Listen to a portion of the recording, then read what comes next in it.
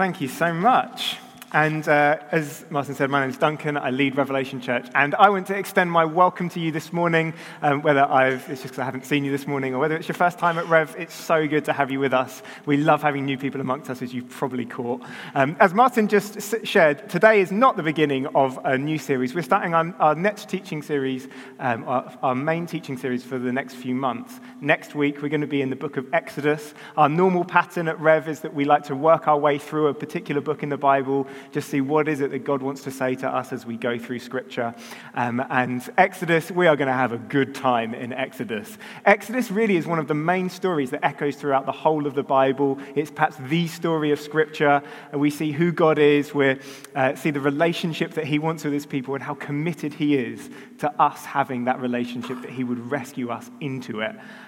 It is, if you know the book, it is a thrill ride. There's so much that happens. It's dramatic. I'll stop there because otherwise I'll start preaching it, but I'm looking forward to it. But today, as you just heard, our home groups are starting up again. Our midweek things are kicking off as well. We'll have the other midweek things we do, our worship and prayer nights, our new church Bible study evenings as well. And I want to today give a reminder for why do we do these things. You've just heard from our notices. They're all basically around the fact that we love being family together. We feel called to be a family. But why do we do these things? Why is Sunday not enough for us? You may have heard in 2018, we were the first nation in the whole world to appoint a minister of loneliness, which is not perhaps an accolade that we want. But even before, remember, this is before the pandemic, so before the isolation, before the social alienation that came from the pandemic, we had this epidemic of loneliness in our nation. And on the day this minister was appointed, they set up a voicemail inbox where you could call in and share some of your own experiences of loneliness. And within 24 hours, it was full. And they have recently released this documentary. It's just a short documentary where you can hear some of the calls from people. And they're all young people, students, graduates, that sort of age.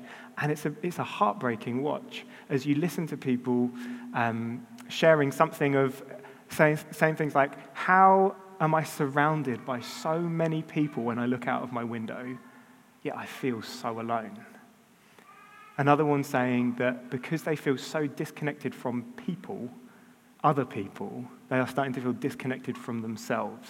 The fact they've got nobody to talk to, nobody to turn to, they just, not even anybody that would say hello to them on a daily basis. They feel like a non-person. They feel inhuman. And it's just one example, because of course that would be echoed across many, many different people, of how, as a society that we're living in today, we have completely lost our grip on what does it mean for us to be a community together? What does it mean for us to be family? And yet that is exactly what we, in today's culture, as a church, are called to be. We are called to be a community. We're called to be more than that. We're called to be family. We talk about ourselves, we always have as a church in the 4 years we've been around. We're a family following Jesus. And today I want to look at a passage that may be familiar to us. It may be, in fact, over-familiar to some of us. We might have heard many preachers on it.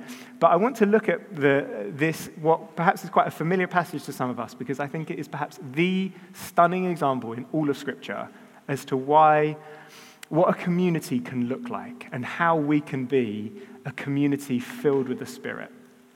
Am I a bit echoey or boomy, or should I use a different mic, or am I all right? People seem happy. All right. Because as we live in this culture, I think we really need to pay attention to what Scripture says. We really need to be shown and instructed. This is what it looks like to live as a community. This is what it means to be family. So if you've got a Bible, do turn with me to Acts chapter 2. We're going to be in verses 42 onwards. The words will appear on the screen behind me if you don't have a Bible.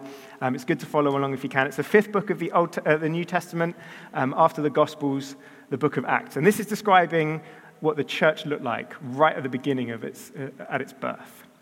And they devoted themselves, this is the church, they devoted themselves to the apostles' teaching and the fellowship, to the breaking of bread and the prayers. And awe came upon every soul. And many wonders and signs were being done through the apostles.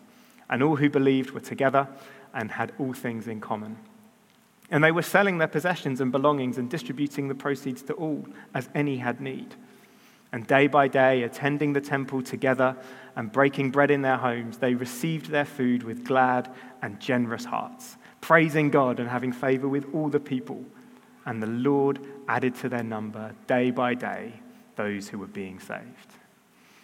Following on here, immediately after the day of Pentecost, the day where Jesus had been on earth, the risen Christ, just before he ascended into heaven, he promised the disciples, just wait around and the Holy Spirit is going to come. And that day was the day of Pentecost, where the promised gift of the Holy Spirit poured out upon the people. They received this gift, they're filled by it, it's dramatic. A little reminder, this is the same Holy Spirit that is available abundantly to us today as believers. And this is then what their church life looked like. And we're going to unpack it as we go through. But I first want to draw our attention to verse 46, which gives us kind of this picture of what does everyday life look like for the church. And towards the end of it, in fact, right at the end of it, it says that they received their food with glad and generous hearts. Now, I don't know how many Greek scholars we have in the room today, but if you knew the sort of sense of the Greek that's going on here, glad may not be the word that you would choose for the translation here. It's a word that's hardly used throughout Scripture. It only turns up 5 times, and otherwise can be translated as intense joy, or even wild joy, or ecstatic delight and exaltation and exhilaration. In fact, Luke, who wrote this book and also wrote the Gospel of Luke, he only uses this word a few times, and the only other place he uses it is to talk about the joy of the birth of Jesus. One of the times being where John the Baptist is still a baby in the womb, and he leaps for joy in the presence of the Jesus that's also unborn in a different womb. And it's a kind of word of jumping for joy that is found in this community, and that was everyday life for these people. Jumping for joy, that kind of sense. They absolutely loved being part of this church family, of what God was forming. That as we consider it today, a society that is just desperate for somewhere where we truly belong, of real family, here we see it.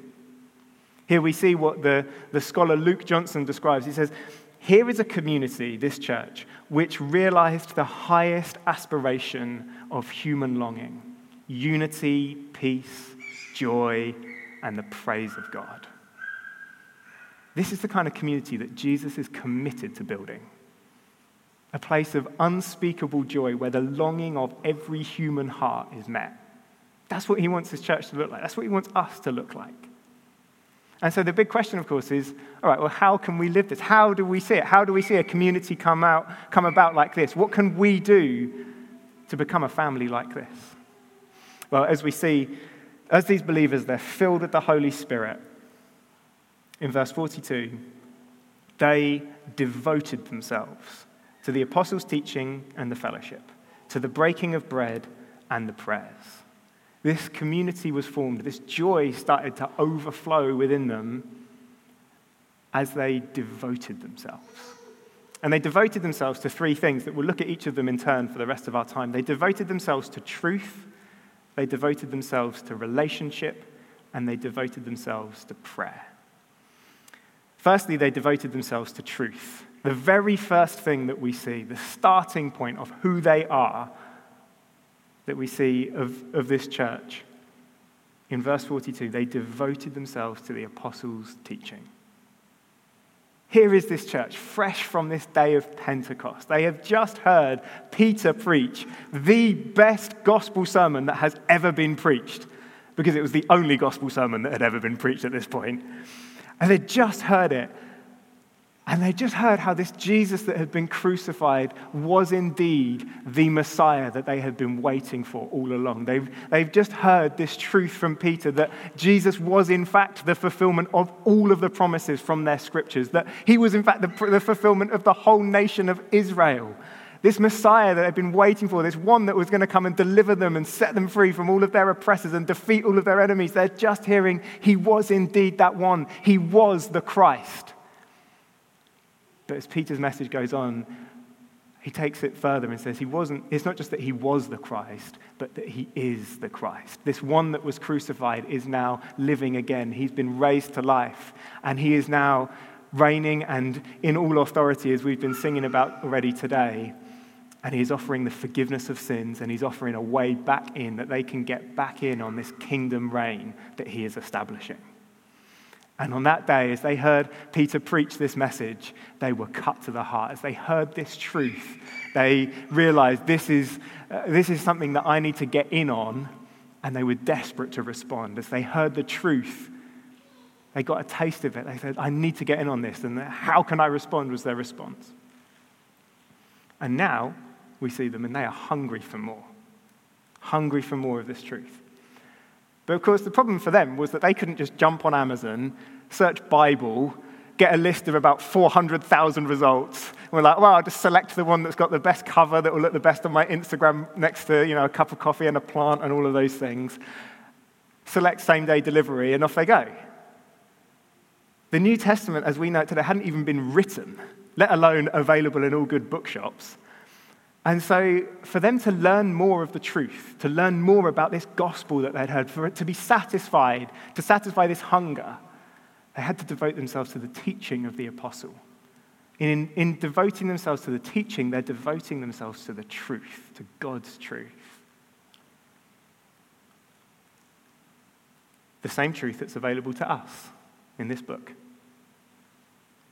That as they gathered in the temple grounds and piled themselves into living rooms just so that they could encounter Jesus, the Word of God, through the teaching of those who knew him, the same privilege is extended to us today. We encounter Jesus, the Word of God, simply just by turning a page, putting our phone to one side, and reading.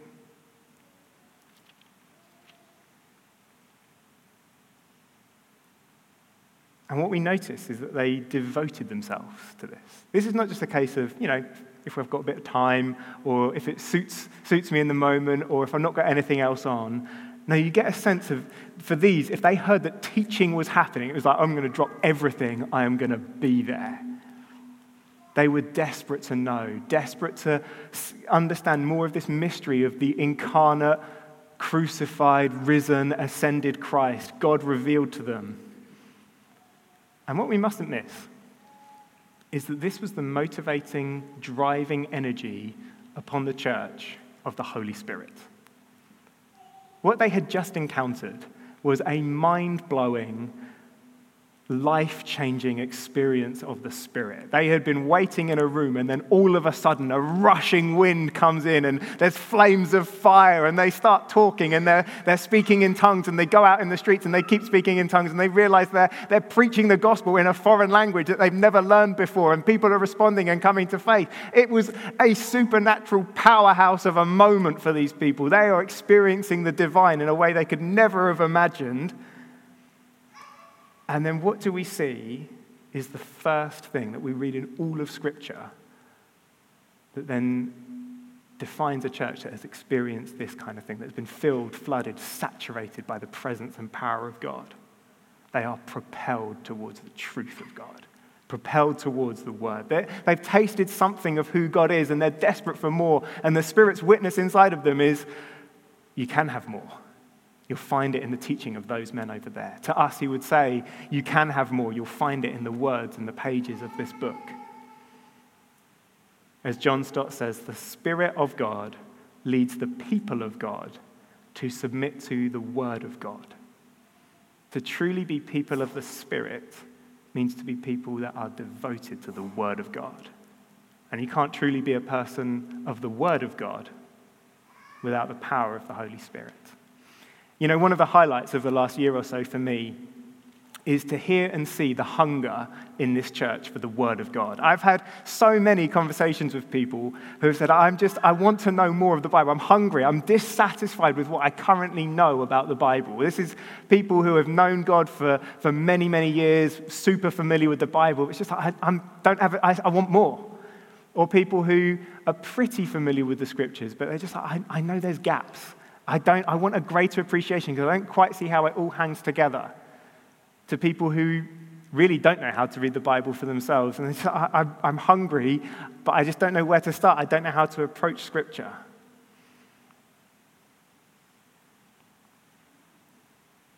Of course, there's personal responsibility for all of us in this, that we need to find a way of doing this together, individually. But the sense of this passage is togetherness.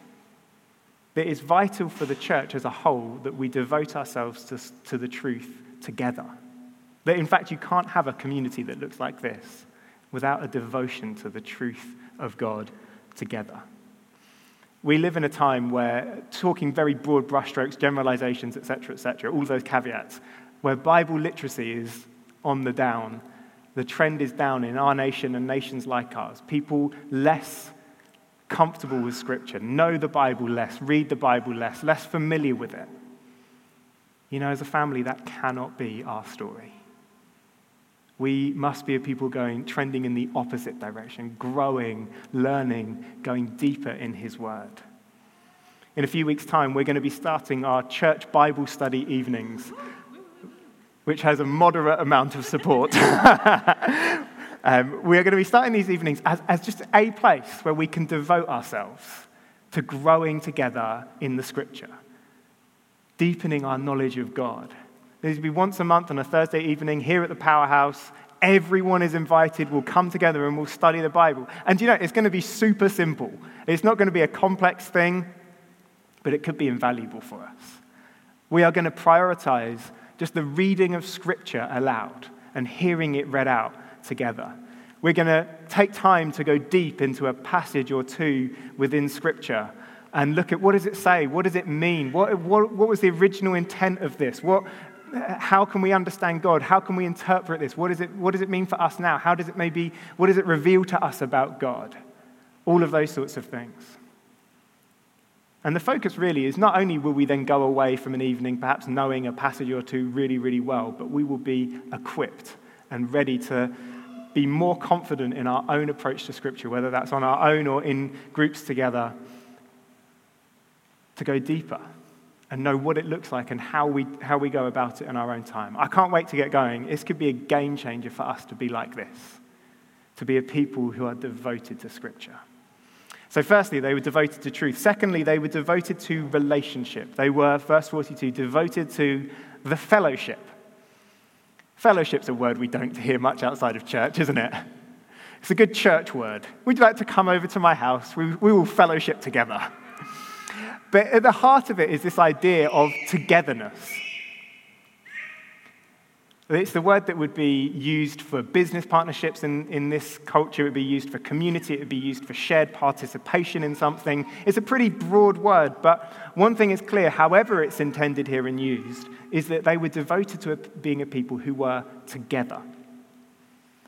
This idea of shared togetherness is one that actually is given the greatest emphasis in this description of the church.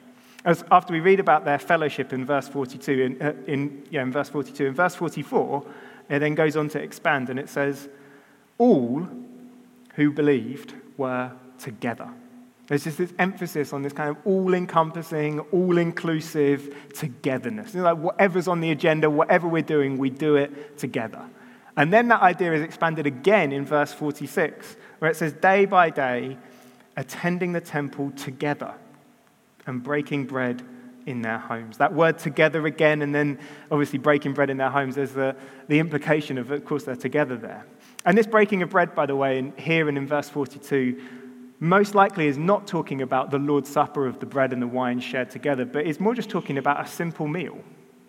That what we're seeing here is that this was a church gathering together to do what we would say is going to church, as they go to the temple together, and then they hung out in homes and they shared food, again, together.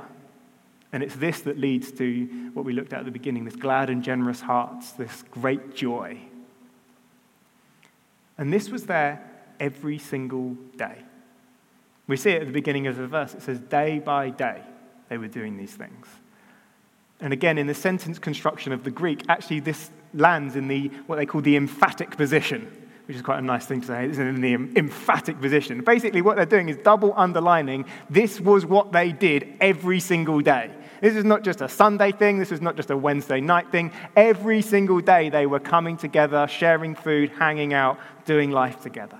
So you get the kind of sense that they would never do anything, wouldn't even go to the shops or, I don't know, go into tidy their bedroom without somebody from the church family being with them and being present in it. Now, introverts amongst us, you can relax. The application of this is not, you are deeply in sin if you ever do anything on your own. We are all individuals, we all have different personality types. We've got to appreciate that. But what I do think this highlights to us is just how valuable being together is. How valuable it is for our own well-being and how valuable it is for us as a church. That while being devoted to the truth was the first thing that Luke wants to highlight here, the main thing that he wants to emphasize is just that these people, they were together. It's just so simple. That just being together, time with one another, leads us towards being this kind of community. This is why the now legendary post-church trips to Wetherspoon's pub down the road are so good. An open invite, by the way. Everybody is invited to this. Come to the pub with us after church, get some lunch. It's why these are so good. That a pretty sizable group every single Sunday that have just spent 2 or 3 hours together, hanging out, catching up, saying, well, they've kicked us out the building now. Should we keep hanging out? Let's go and get some lunch. Not because they love Wetherspoons. I've been there. Definitely not a place that you go to because you love it, but because we're committed to being together. We want to spend time together. We want to be family. Other people, inviting people they don't really know from the church family back to their home. Let's get to know one another. Come to my house. Let's share a meal. Or even people I've just met on a Sunday. I've got food in the slow cooker. Would you come back? Or countless other examples I've heard of going shopping together or going for a city break or even going abroad on holiday. These kind of things. This is what builds our family. So simple. And yet, all of us, we feel the pressure. All of us feel like we've got less and less free time, where the margins of our lives are squeezed, that work is demanding more and more hours from us, or uni just seems to be kind of the deadlines are just getting more and more piled up, or the jobs that we're looking at just seem to require more and more qualifications. And so we almost have no free time whatsoever. And then the little time that we do have, we're just like, oh, surely I want to do something for me. I want to devote something for us. I want to give I want to just relax and unwind. In those moments, I think we feel most the pressure and the pull of a society that puts no value at all on community and puts ultimate value on pursuing personal goals, entertainment, and relaxing and comfort. And it's in those moments where we have to choose to be a countercultural person, to live counter to the prevailing culture. And it is a choice. Because notice in verse 42, it doesn't say they were devoted to fellowship. It says they devoted themselves to fellowship. They had to take action. So the Spirit is moving upon them in the most powerful way we can possibly imagine, and yet still it required action on their part. It required an act of the will. It required disciplining of the self. There definitely would have been evenings for them when it's like the home group evening rolls around and they just feel, I'm a bit tired, or they look out the window and it's like, traffic's bad, it's raining, because I live in Manchester or Jerusalem or whatever. And I don't fancy it. And maybe not every time, but I reckon most times they would have got off the sofa and been like, no, I've decided I'm going to be devoted to this. And as they were devoted, we see then how their community deepens. We read specifically about how they gave to one another. From verse 44, they had all things in common, and they were selling their possessions and belongings and distributing the proceeds to all as any had need. We read in verse 46, they opened up their homes and they had meals together. In this culture, that is basically inviting someone right into the depths of your life, and like come right into who I am and into the family. And as they opened up their lives and they shared food and they did this day by day by day, the more they were together, the more they opened up their lives. It's just natural that they started to love one another. They started to care for one another. They started to spot, oh, there's an area of need in that person's life, and I'm able to meet it, so they gave as they saw fit. And as relationships started to develop and go deeper, the bonds of trust started to form, and so actually they could say, you know what, I actually don't have much at the moment. And in the community, they rose to the occasion. What is it you need? Is it food? Is it clothing? Is it somewhere to stay? What can we do? How can we help? So devoted were they to we are together that they took action, selling, distributing, as we read in that verse, taking initiative to love those that they'd been brought together with. Back in February, I shared on our Vision Sunday the picture of the tent from Isaiah 54, you might remember if you were around, where God was encouraging us as a people to strengthen our stakes of our tent, that as we strengthen, he will then stretch out the place of our tent. He will take us wider and further, that we'll grow as a people, but he'll also take us into places that we could never get to ourselves. And one of those priorities that we talked about of strengthening was strengthening our community, that our tent would only stretch as wide as our community goes. And that has really been a sovereign foundation, I think, that God has laid in us since we started, that we are a family together, but he wants us to go deeper. And I think for those that have been around since February, since I shared that, I think you would agree God has done something amongst us, that he really has done a work amongst us, as I was alluding to before, of being a people that want to go and be together. Even in Wetherspoon's pub, we will go, just so we can be together. But because he has done something special amongst us, I don't think we should then, get complacent and think, oh, that's done. But I think he's inviting us to go deeper. I think there's so much more for us to get hold of being truly family together. To develop these kind of relationships where we see each other's needs, we know people well enough to know what the needs might be, where these trust bonds are formed, where we can actually feel comfortable enough to say, you know what, I need something. I want to open up and say, do you think someone might be able to help me with this? Where generosity is just abundantly flowing from person to person. At Vision Sunday, I also pointed out, I think home groups are vital for this. Starting again this week, as Martin so brilliantly pointed out, this is the place where we mainly are able as a church to live this out, where we're regularly together with a small group of people in a home, in a place where we can genuinely build these relationships, where we get to know real people who trust us with their real needs. And as they trust us with their needs, we are then confronted with that question, am I going to love this person? Am I going to choose to try and meet that need if I'm able to? We're also confronted with the question of, am I going to open up myself and share something of what's going on in my life? Because I think as a church, we are starting to get to that size where if you come in, many of us, I think, would come in and think, I want to be able to give something of myself. I want to be able to be generous and love people. But where can I do this? Where can I invest something of myself? Well, here's your filter.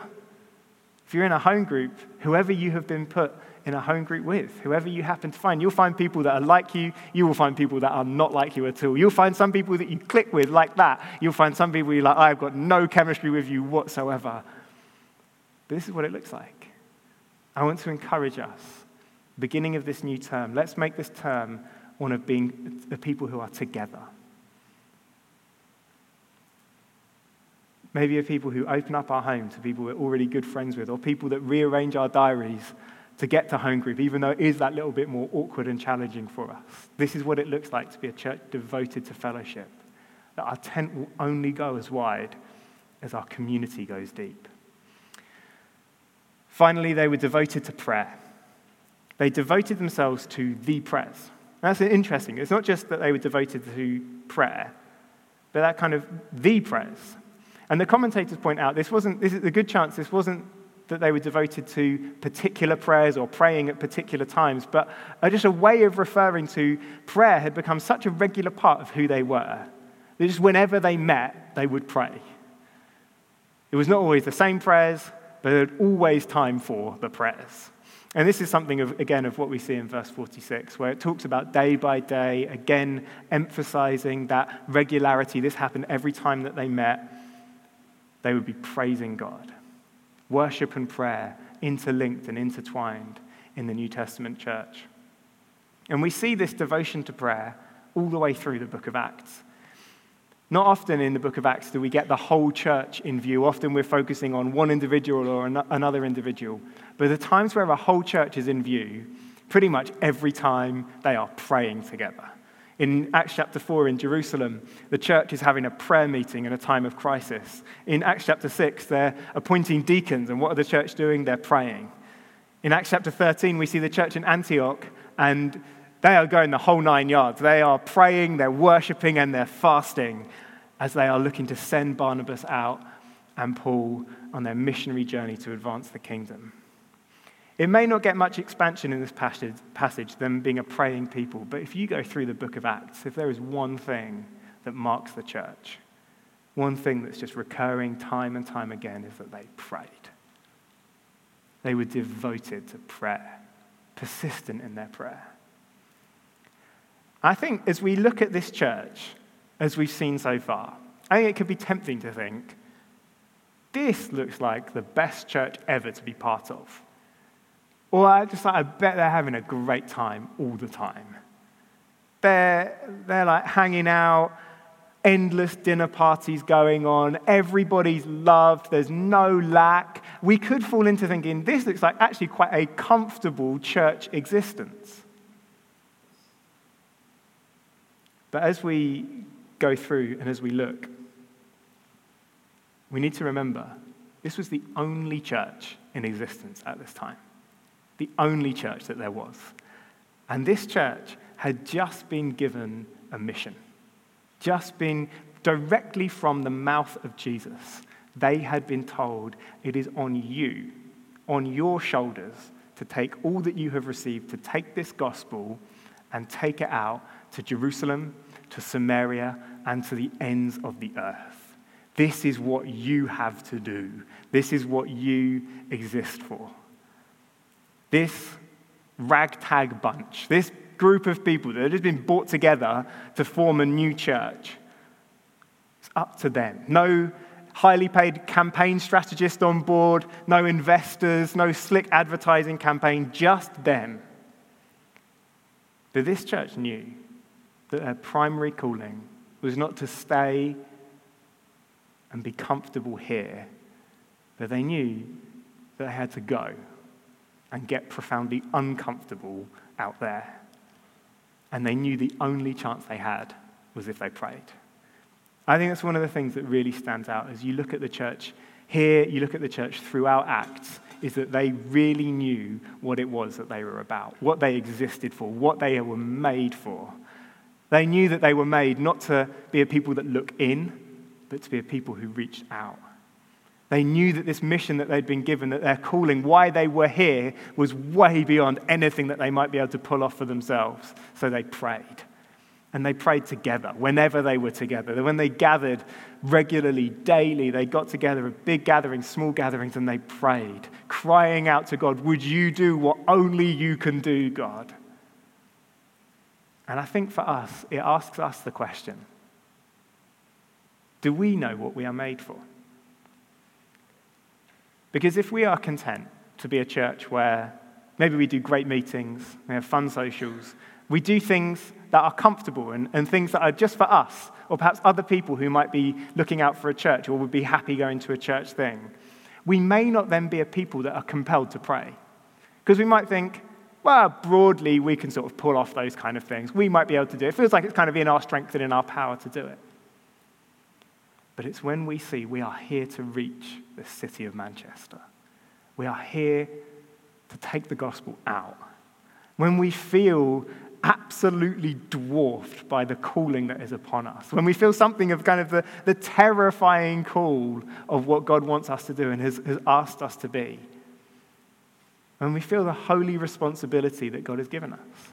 That we, alongside other churches in the city, of course, but our responsibility is to reach the city, to take the gospel out to a desperate, needy city.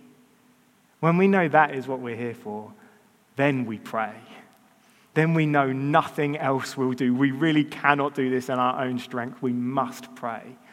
And so we'll pray. We'll pray on a Sunday. We'll pray in our home groups. We'll pray at our worship and prayer evenings that will be starting up again soon, where we get extended time to worship and extended time to call out to God, would you move in our city? Would you move amongst us? And we'll have more contexts like our Friday morning prayer so that we become a people where it's just natural for us to gather together and pray together, that we may have the joy of seeing God transform a city through us. But that's something of what we see here. This is a church, they're devoted to truth, they're devoted to relationship, they're devoted to prayer. And they saw then God devote himself to growing them. From verse 47, they had favor with the people. Those outside of the church started to be drawn in to them. And the Lord added to their number day by day those who were being saved. The Lord Jesus Christ, the enthroned King of the universe, he is so committed to saving people, so committed to drawing in those who are lost and bringing them to saving faith. He gave everything for this. He's given his life that all may see and all may come into eternal life.